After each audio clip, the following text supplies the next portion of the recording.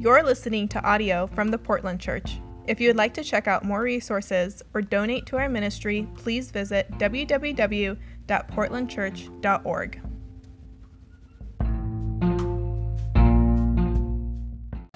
I want to start off by saying, first of all, it was weird being introduced as like a guest speaker. It was weird and good.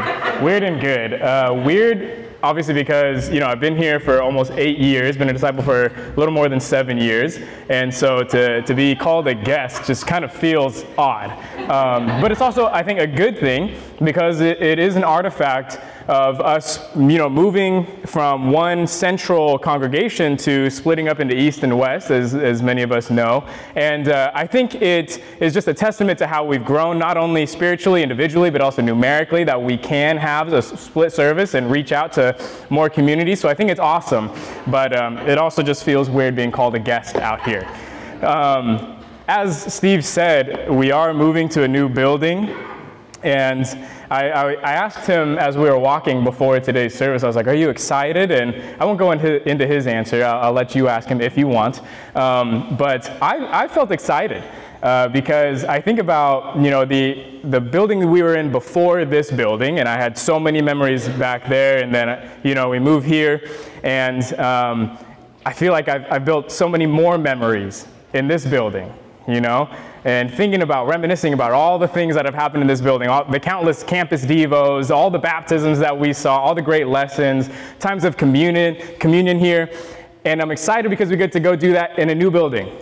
I'm also excited because I think it gets cold down here, and I don't know if I always want to be down here, right? Hopefully that other building has some heat. But I am excited, and on this notion of being able to build things, I think this is a great opportunity. I'm not huge into like fresh starts. Like if I was to move somewhere, my mind always says, well, you're the same person, right? Like you're just gonna be in a different location. It's not really a fresh start, but I like to ride the wave sometimes, and I think it is kind of like a fresh start. We're getting into a new building. It'll be a new experience, and then I'm hoping that we can ride the wave and build many great things together for God in that new building.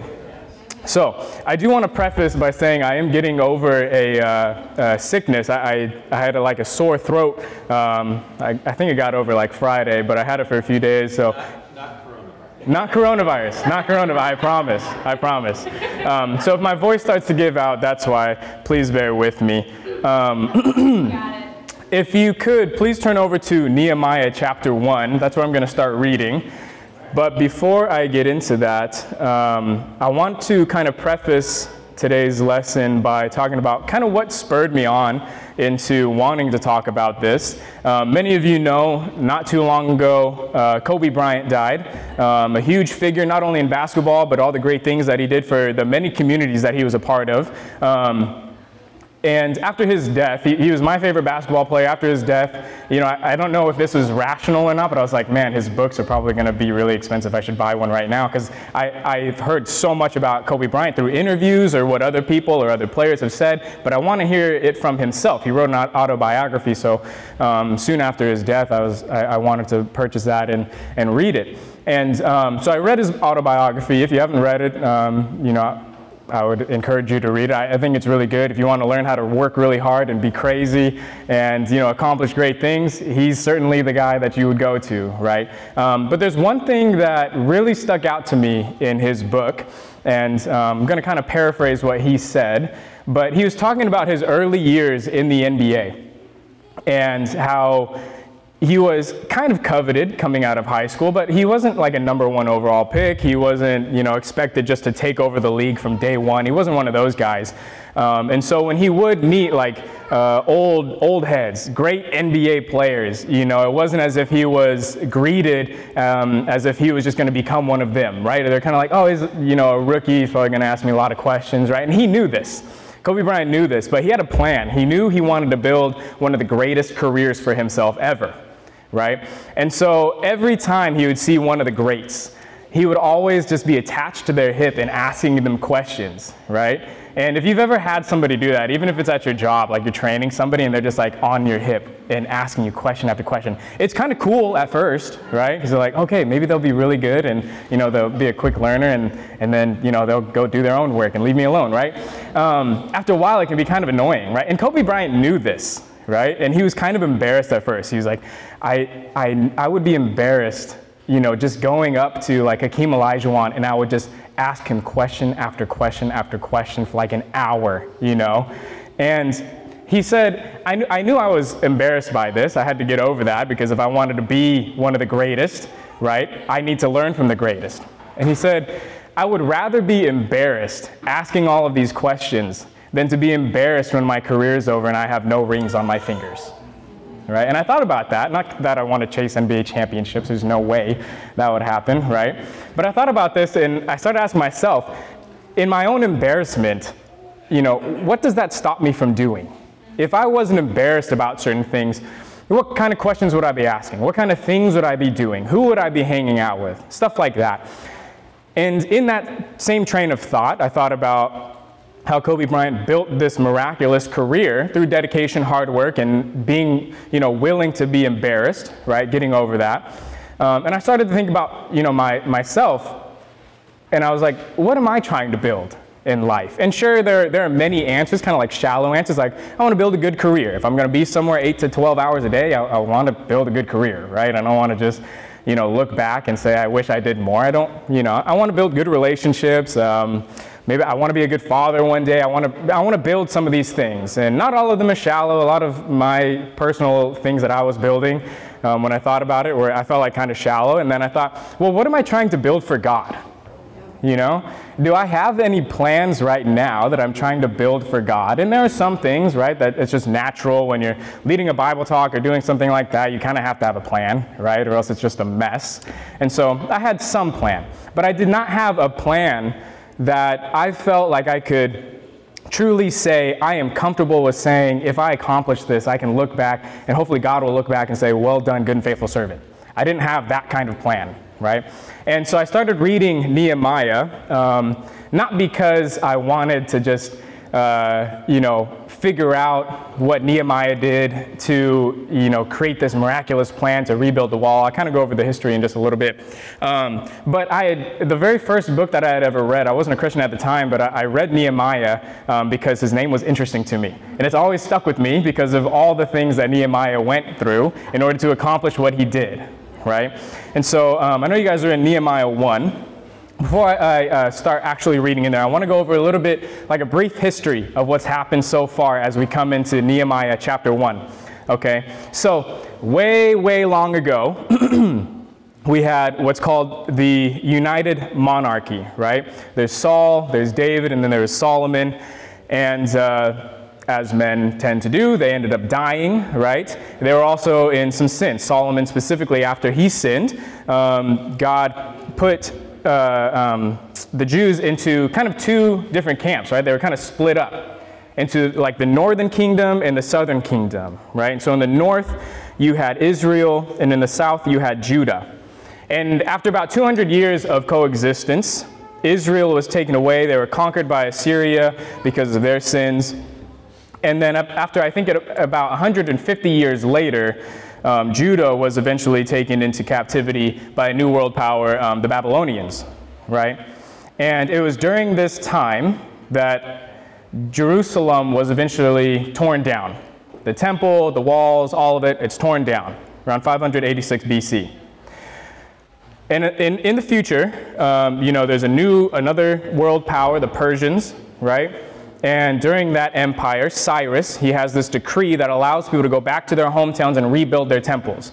Obviously, one of those people would be the Jews, right? And so they go back and they rebuild the temple.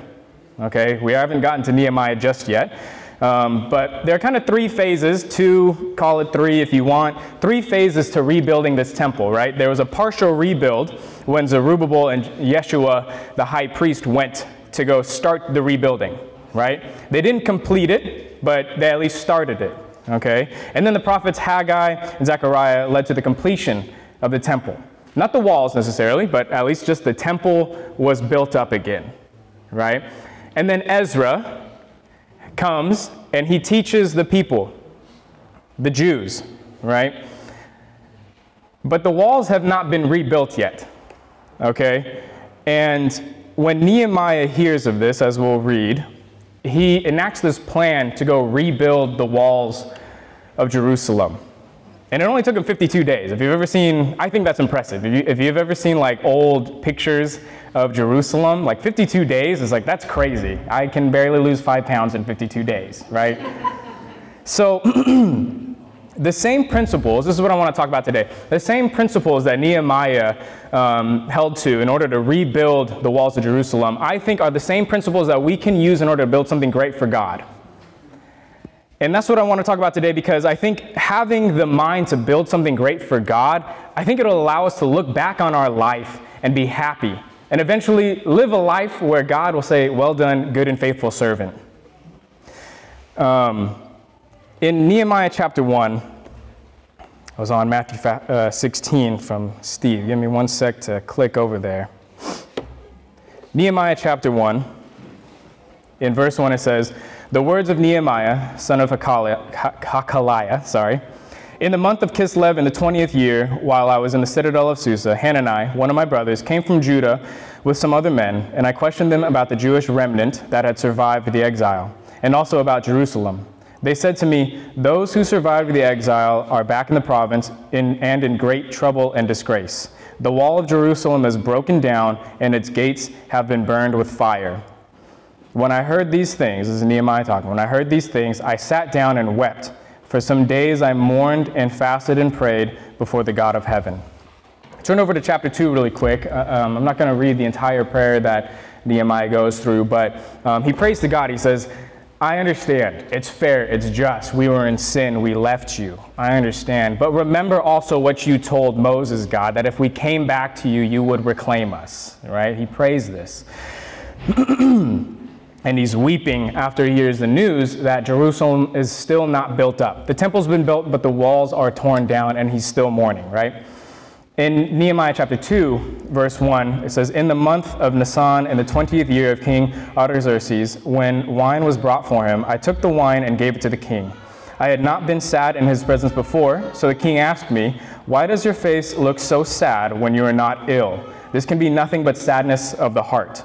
I was very much afraid, but I said to the king, may the king live forever. Why should my face not look sad when the city where my ancestors lived are buried and lie in ruins, and its gates have been destroyed by fire? The king said to me, what is it that you want? Then I prayed to God of heaven, and I answered the king, if it pleases the king, and if your servant has found favor in his sight, let him send me to the city of Judah, where my ancestors are buried, so that I can rebuild it. Eventually, the king gives him permission to go back to Jerusalem, and he's going to bring some people with him, and they're going to rebuild the walls of Jerusalem, right? And before we get into it, one thing that kind of sticks out to me about this is as he's talking to the king, right? The king sees that he's very troubled, right? And he doesn't see anything physically wrong with him, so he's like, this has to be a sickness of the heart. You must be incredibly sad. What is going on, right? And it's kind of quick, but Nehemiah, it says he stops and he prays really quick, right? He knows that this is incredibly important. And who does he go to before opening his mouth? He goes to God, right? Which I think is kind of miraculous, because I don't know, if somebody such high power was talking to me like a king, I would want to be able to answer him pretty quickly. I would be kind of maybe embarrassed, like if I took a while. He's like, why are you so sad? And then if I took a while, I might be thinking, well, maybe he thinks I'm faking it now. Like I have to come up with an excuse as to why I'm sad or something like that. But Nehemiah goes to God first because this is incredibly important to him. So he'd have the right words to say. And he speaks to the king.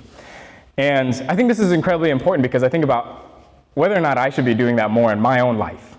When I'm talking or having conversations with people, do I ever take a step back and just, pray really quick before my response? And I think I should. I don't want to get off too far on a tangent, but I think that's something wonderful about Nehemiah. If you read the entirety of Nehemiah, you get to see just how close and how much he relied on God, even in what we might think is mundane things like this. Somebody asks you why you're sad, right? And he takes a moment to pray before he answers. But the king gives him permission to go rebuild the walls of Jerusalem. And the first point I want to make after reading these few verses. I have 3 points today. I had 4, but somebody once told me that I have the gift of gab. I don't know if it's a gift necessarily, but that I can go on for long. And I figured if I had 4, then maybe I'd see Steve Johnson snoozing in the front row, and I don't want that. So, my first point is, if you want to build something great for God, you've got to care enough to be solution-oriented. You look at Nehemiah, right? He's a cupbearer for the king, pretty important, right? A lot of things are given to him. It's not like he's living a miserable life at all, right? And as soon as he hears this news that the temple has been rebuilt, but the walls lie in ruins, Jerusalem lies in ruins, he's immediately kind of struck, right? He starts mourning. He's incredibly sad. He cares so deeply for this place. And it shows. It even shows to the king, right? And his investment in this compelled him to be proactive and want to do something about it, right? I mean, you think about it, many people had probably seen that the walls were not built up from Jerusalem, right? I mean, people were there rebuilding the temple. So of course they had seen the walls, but nobody had done anything about it up to this point, right? So people had seen it. And I think that can be pretty commonplace, right? When a lot of people see some issues, it's easy to care, you know, and maybe you'll fall into either complaining or it does hurt, but when you care deeply enough, as we see with Nehemiah, you become solution-oriented. Yes. You want to do something about it. Yep. And that's what started this process of building something great for God, or in this case, rebuilding something great for God. Yep. When you look at your own life, when you look at, you know, this community of disciples, your own relationship with God, things happening in your own life, you know, ask yourself this: is there anything that you see that needs work? Is there anything that needs to be rebuilt or built, you know, from fresh ground, right? Is there anything that you're unhappy with? Same with Nehemiah. He was unhappy with the fact that the walls were still not rebuilt. And then ask yourself, are you emotionally impacted by that? Whether for good reason or bad reason. You can be really excited, as you know, I am with this new building. I'm very excited, right? Or sometimes you see something and it brings some sense of turmoil in you, right? Or it makes you sad. And then ask yourself, well, do you care deeply enough to actually do something about it? Right? I think it's easy many times, especially in the society that we live in with social media, it's easy to like point out things that are bad, you know, and express emotions behind those. And I'm not saying that's bad, but it's so easy now to do that. But it's much harder to be solution-oriented and actually go and do something to fix it, that which you're sad about. But if you want to build great things for God, and I'm not talking about, you know, buildings or anything like that, even in your own personal relationship with God, if you want to build great things, you've got to be solution-oriented. You've got to care enough to be solution-oriented. I was thinking about this in terms of my own life, and many of you probably heard this if I've spoken to you, you know, one-on-one. For a while now, I've been kind of unhappy with my relationships. And I would probably say this in, you know, if somebody came and asked me like, hey, how's it going? You know, and if they knew that about me, like, how are your relationships going? And I'd kind of say the same thing, like, I'm kind of unhappy with them right now. You know, I feel like I don't have a lot of close relationships anymore. Life is different. It's not the way it used to be. You know, and I'm unhappy, right? And this went on for months and months. But I didn't ever do anything about it aside from point it out. And after I started reading this, I started kind of, you know, getting this fire under me. It was like, why would I want to talk about this all the time? You know, would I want to talk about this, you know, even a year from now? Is this where I want to be? Unhappy with my relationship? I can talk about this all day long, you know. 5 years from now, is this where I want to be? 10 years from now, is this where I want to be? Why not just start today, start building something new? If I want great relationships, why don't I just start building or rebuilding right now so I'm not here? Even a month from now, things can change, right? Which, you know, I think about that, and it's very hard for me because oftentimes when I feel, you know, like somebody wronged me or they don't care about me anymore, I'm the kind of person that's like, that's fine, you do you, I'm gonna do me. I got 2 feet, I got 2 hands, I got a head, I got God, I'm fine. You know, I'll keep trucking along, right? I got a job, I still get a paycheck, roof over my head, I'll be fine, you know? That's my inherent self. That's my natural self. And if any of you can relate to that, in some sense, I think it builds some good qualities. You become, self-sufficient, responsible, stuff like that. But you also know that it's just not true that you can do you and you're just fine, right? There's no solo Christianity, right? And so it helped me just to think, I need people in my life, and I don't want to keep complaining about this. I care deeply enough now to start being solution-oriented. I'm going to put plans in place to start building something. And I think this is important for all of us because in your relationship with God, right, as a disciple, as a Christian, you were meant to build great things with God, right? You were made in His image, right? And you look at all the great things that God built, and I kind of wish we were at a park service or something, so I point at nature or something. We're kind of in this cold, damp place, Still, look.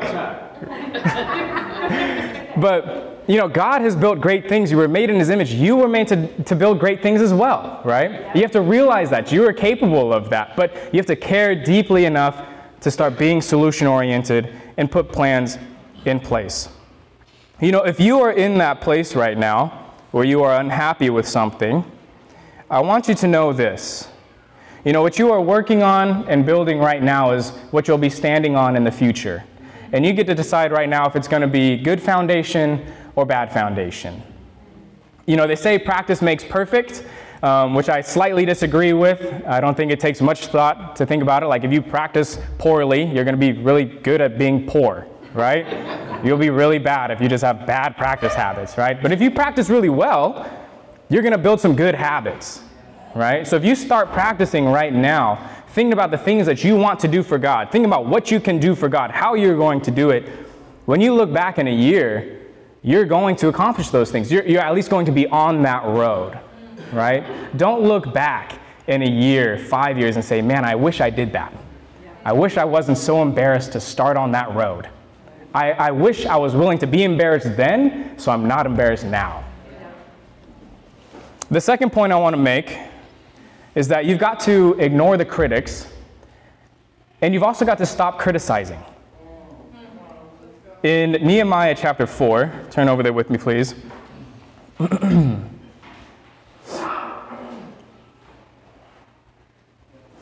I'll start in verse 1.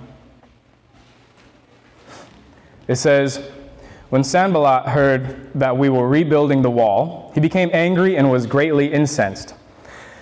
He ridiculed the Jews, and in the presence of his associates in the army of Samaria, he said, what are these feeble Jews doing? Will they restore their wall? Will they offer sacrifices? Will they finish in a day? Can they bring back stones to life from those heaps of rubble, burned as they are? Tobiah the Ammonite, who was at his side, said, what are they building? Even a fox climbing up on it would break down their wall of stones. Hear us, our God, for we are despised. Turn their insults back on their own heads. Give them over as plunder in a land of captivity. Do not cover up their guilt or blot out our sins from your sight, or their sins from your sight. For they have thrown insults in the face of the builders. So we rebuilt the wall till all of it reached half its height, for people worked with all their heart. But when Sanballat, Tobiah, the Arabs, and the Ammonites, and the people of Ashdod heard that the repairs of Jerusalem's walls had gone ahead and that gaps were being closed, they were very angry. They all plotted together to come and to fight against Jerusalem and to stir up trouble against it. But we prayed to our God and posted a guard day and night to meet this threat. Meanwhile, the people in Judah said, the strength of the laborers is giving out, and there is so much rubble that we cannot rebuild the wall. Also our enemies said, before they know it or see us, we will be right among them, and will kill them and put an end to their work. Then the Jews who lived near them came and told us 10 times over, wherever you turn, they will attack us. We'll stop right there.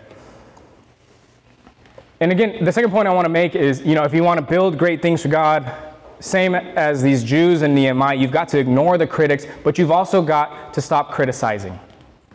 And I want to start with that first point. You've got to ignore the critics, because Nehemiah, it did not take very long, right? It only took him 52 days to rebuild the walls of Jerusalem. It did not take very long for him to start facing some opposition, right? And at first it was just like ridicule, right? It was just kind of stuff like, I can imagine the Jews, they were like, sticks and stones may break my bones, but words will never hurt me, right? It was just these like little petty remarks, like, come on, even a fox will jump on that wall and it'll all come crashing down. That's hardly a wall, right? But then it escalated very quickly, right? And they said, eventually, if we kept on reading, they thought that the Jews and Nehemiah would, eventually become their king, and that he would lead a revolt around the surrounding cities, the surrounding people, right? And so well, we have to stop this. We're going to go kill them, right? It's no longer words, but it's an active threat, right? And so what Nehemiah did, rather than cowering in fear after hearing this and pulling back the Jews and saying, it's fine, we tried, I don't want to risk anything, let's just go back home, right? Instead of doing that, what he ended up doing is he kind of split the workforce in half. If you weren't building, you were standing guard. If you weren't standing guard, you were building. And so he was able to rebuild the walls of Jerusalem in this way. And you think about it, it's not like he had a huge army with him, right? Like, can you imagine having to build all day and then be on guard at night in case there's an attack? Like, good luck, you're already tired, right? But this is what it took for him to rebuild the walls of Jerusalem. He could have stopped here if he was going to listen to the critics. And in verse 10, you even see that the Jews are second-guessing themselves, right? And I think many times that can be the biggest critic of them all, is ourselves, right? Which I want to get to in a moment. But on the notion of criticism, I think it's kind of a funny idea that sometimes I think we have this initial reaction towards criticism. And you see it a lot in sports. Like, does anybody know Terrell Owens, the former football player? Great wide receiver, kind of a wacky dude, but he was great, right? There's this video of him when he was playing for the Cowboys. He was, like I said, he's an awesome wide receiver, one of the greatest to ever play. But he thrived on criticism. As he would say himself, he loved to be hated. He loved the haters, right? He would turn to the fans and he'd be like, I love it when you hate me. He would yell that to people, and then he'd go score a touchdown on the next drive. Dude was crazy. But we are not all Terrell Owens, and for good reason, if you know him, okay?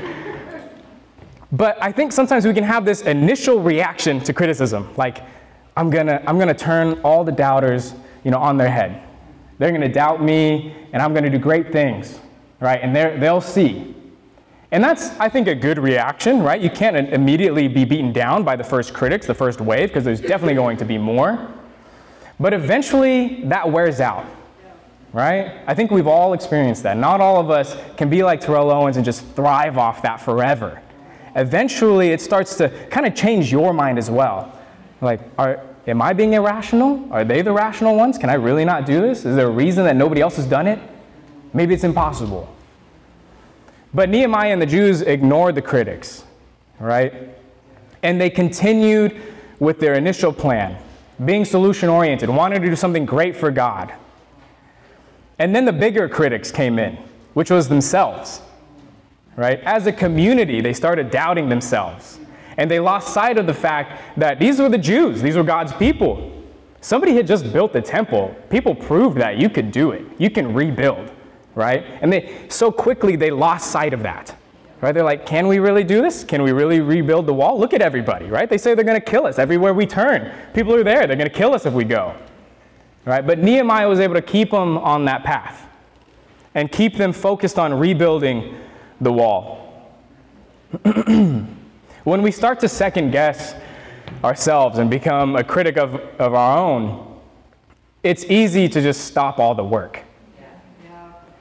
And in tandem with hearing outside criticism, right, if you don't stop the work, it's very easy to at least veer off the path that you initially set off for, right? They could have said, right, it said they built the walls halfway. They could have said, hey, this is kind of good enough, right? I mean, the walls are pretty tall, so halfway is not like, hip height. They were pretty tall already. They could have said, this is probably good enough, right? But that's not what they set out for. They set out to rebuild the walls of Jerusalem in its entirety. They didn't stop halfway. And I think it's easy for ourselves to do that sometimes. Whether it be because of distractions, right? Like you start working on something and then maybe, the criticism is, maybe that's not most important right now. Maybe I should go work on something else, right? I can put that on the back burner, right? So you leave a project half finished, right? Maybe it's your relationships with God. In my case, it is, right? I can easily become a critic and say, maybe it's just time to move on. I'm going to do me. I'm going to find some new friends, right? But if we want to listen to criticism, if we want to fall down to criticism, right, we can just find that in the world. That's not God's kingdom, right? You're going to learn real quick if you go post something on social media, how many critics are out there, right? You put your own opinion on social media, you'll figure out really quick how many people disagree with you, right? If you want criticism, you can go out there, right? But you think about the kingdom of God. The kingdom of God is not built on criticism.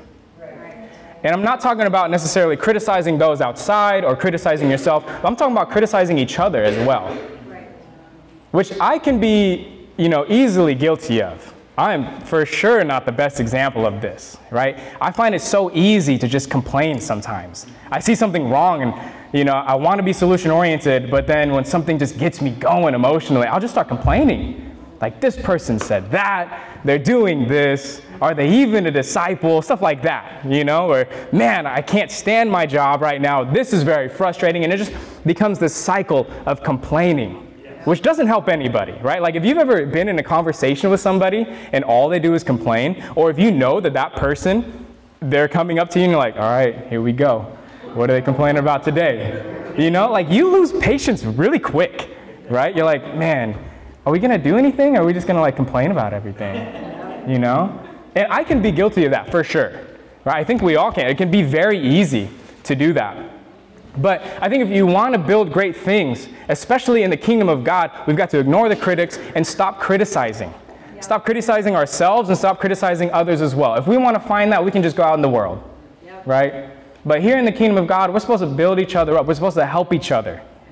Right? Just as the Jews helped Nehemiah. Many of the Jews, in the first rebuild of the temple, 50,000 Jews came. And then when Ezra came, I think 1,500 more Jews came. There was a good amount of people there.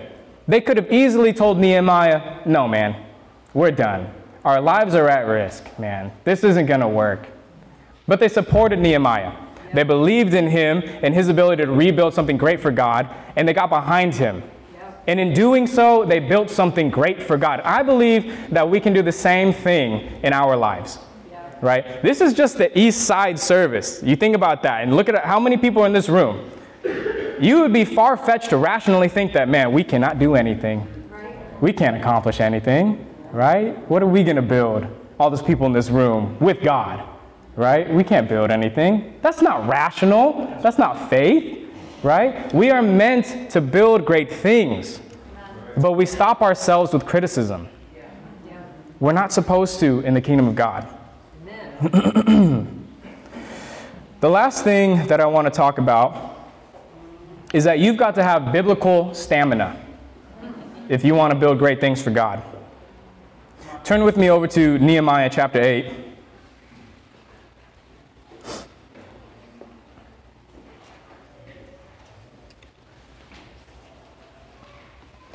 And in Nehemiah chapter 8, I'll read verses 1 through 6.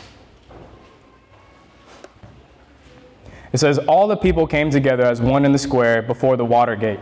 They told Ezra, the teacher of the law, to bring out the book of the law of Moses, which the Lord had commanded for Israel.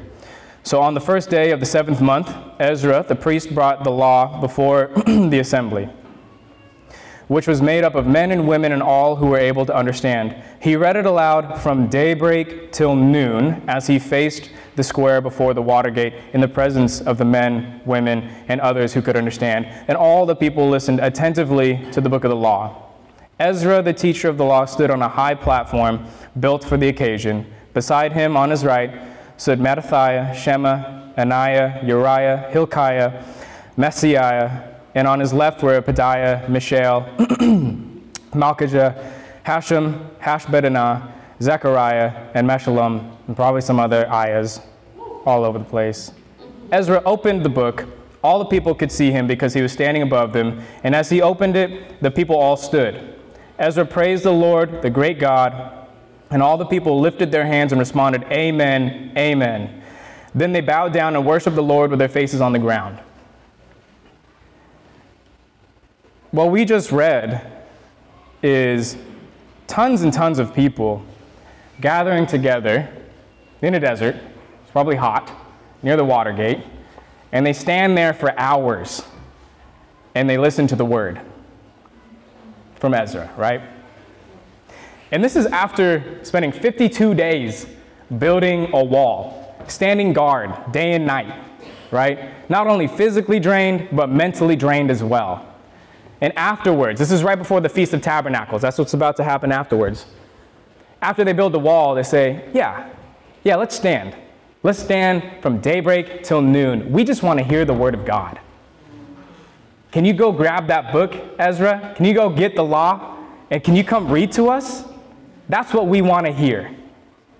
They didn't want to go, I'm sure they took a break. They didn't want to just go like take 2 months off and recuperate, right? They said, no, we want to stand and we want to listen to the law of the Lord.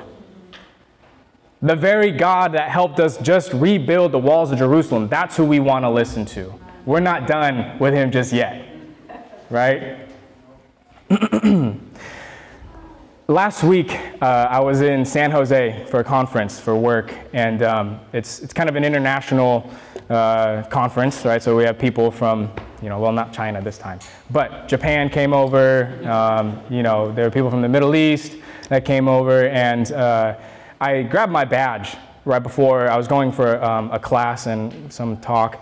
And I grabbed my badge because I didn't know, when it would start, if I'd have time, if I'd get lost, blah, blah, blah. So I showed up there early and, I started reading my Bible after I got my badge and ready for the class. And one of the Japanese guys came. And I work with a lot of Japanese guys. It's kind of illuminating to me, like the way they speak, they don't have nearly as much sarcasm as we do. And so sometimes I'll hear something and I think it's supposed to be sarcasm, Like for instance, one time I was like working on something and I was like, hey, can you help me? And he's like trying to talk to me. He's like, yeah, give me a sec. I just need to figure out what's wrong with you. And I was like, oh, I've been trying to do that for years as well. See if you can figure it out, But what he really meant is like, I'm just trying to figure out like, what is wrong with you? Like, what are you dealing with? And so I'm kind of used to this, this kind of upfront. They don't mean it like that. It's just how they say it, right? So this Japanese guy comes up to me and he's like, oh, is that the Bible? Are you a Christian? I said, yeah, I consider myself a Christian. And so we just started talking and, small talk, like what he's doing at the conference, what he's excited to learn about, what company he works for, blah, blah, blah. And eventually, it was actually, he rerouted the conversation back to our faith. He said, I'm a Christian as well, and I have a question for you. And he started asking me questions about American Christianity. And I had to be upfront with him. I don't know a whole lot about American Christianity. I didn't grow up going to church. This is the first church I've ever really been to, right? So the last 8 years, I've only known Portland Church of Christ. I don't know American Christianity, but I've certainly heard some things. Right? And he said one thing to me that has been sticking with me ever since. He started talking about American Christianity, all the words that we have for it. He started talking about, how we meet on Sundays and it's only for a few hours normally. The Catholics meet for hours, right, is what he would say. And he said in Japan, it's not so easy just to go somewhere and just meet for a few hours and then we'll do it in a couple of days and we'll come back on Friday, blah, blah, blah, right? That's the point he was making. He said when we get together, we're together for hours. Hours and hours because we love each other and it's not so easy to just come and go in our community. Wow. Right? And so he says, but in American culture, because he comes to America a lot, he said, I noticed it's kind of shallow. And he said, it's like a wide river.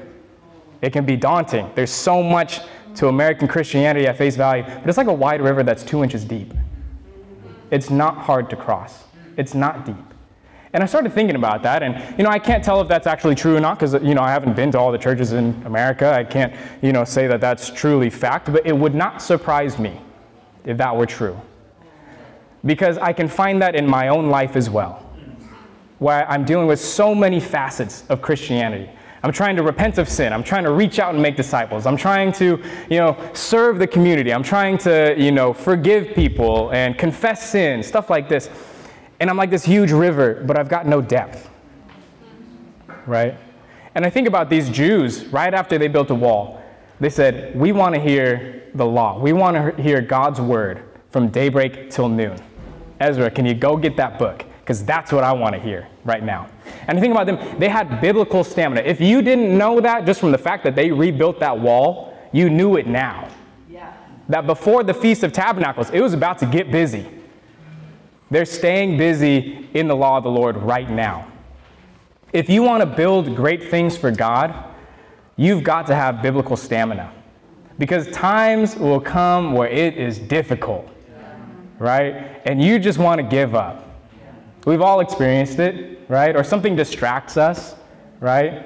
Netflix. When I read this, I was thinking about, what do I have more conditioning in? Is my stamina biblically greater than my Netflix binge watching ability, right? I can watch Netflix for hours on end. When's the last time I spent hours on end in my Bible? And I'm not saying that that's what makes you a Christian. I don't think we all have to do this.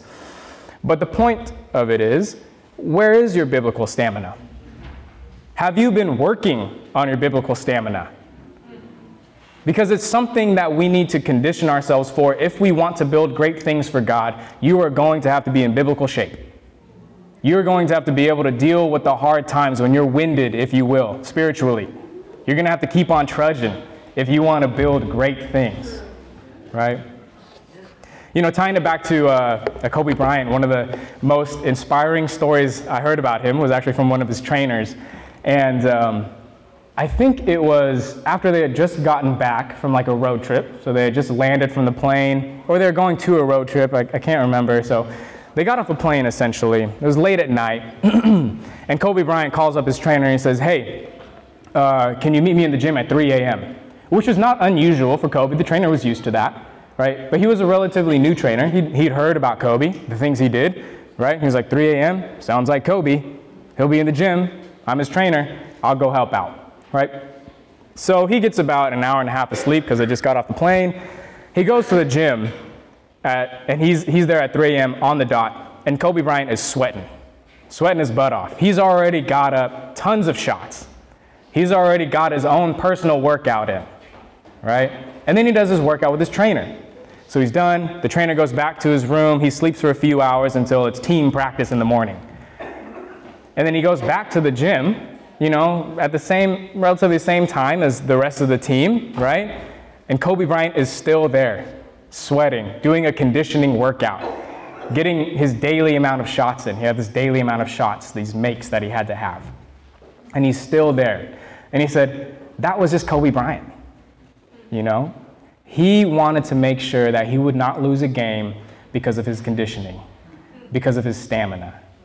He did not want to get beat because he was out of shape. And I think in a similar vein, when we think about what do we want to build for God, great things, hopefully, but it's probably going to take a while.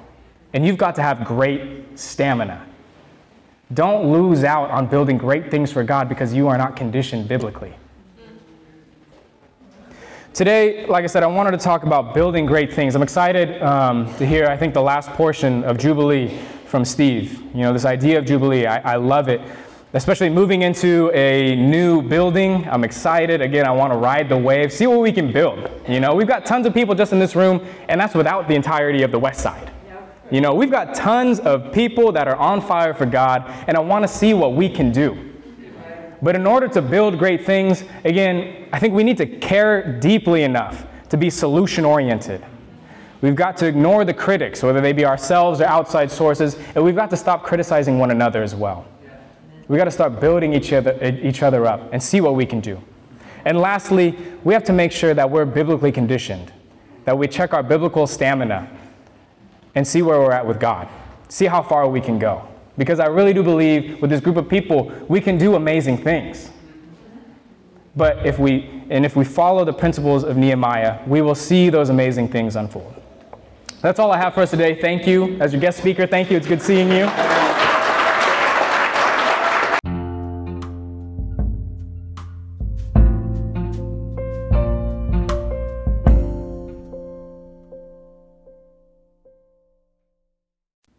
You're listening to audio from the Portland Church. If you would like to check out more resources or donate to our ministry, please visit www.portlandchurch.org.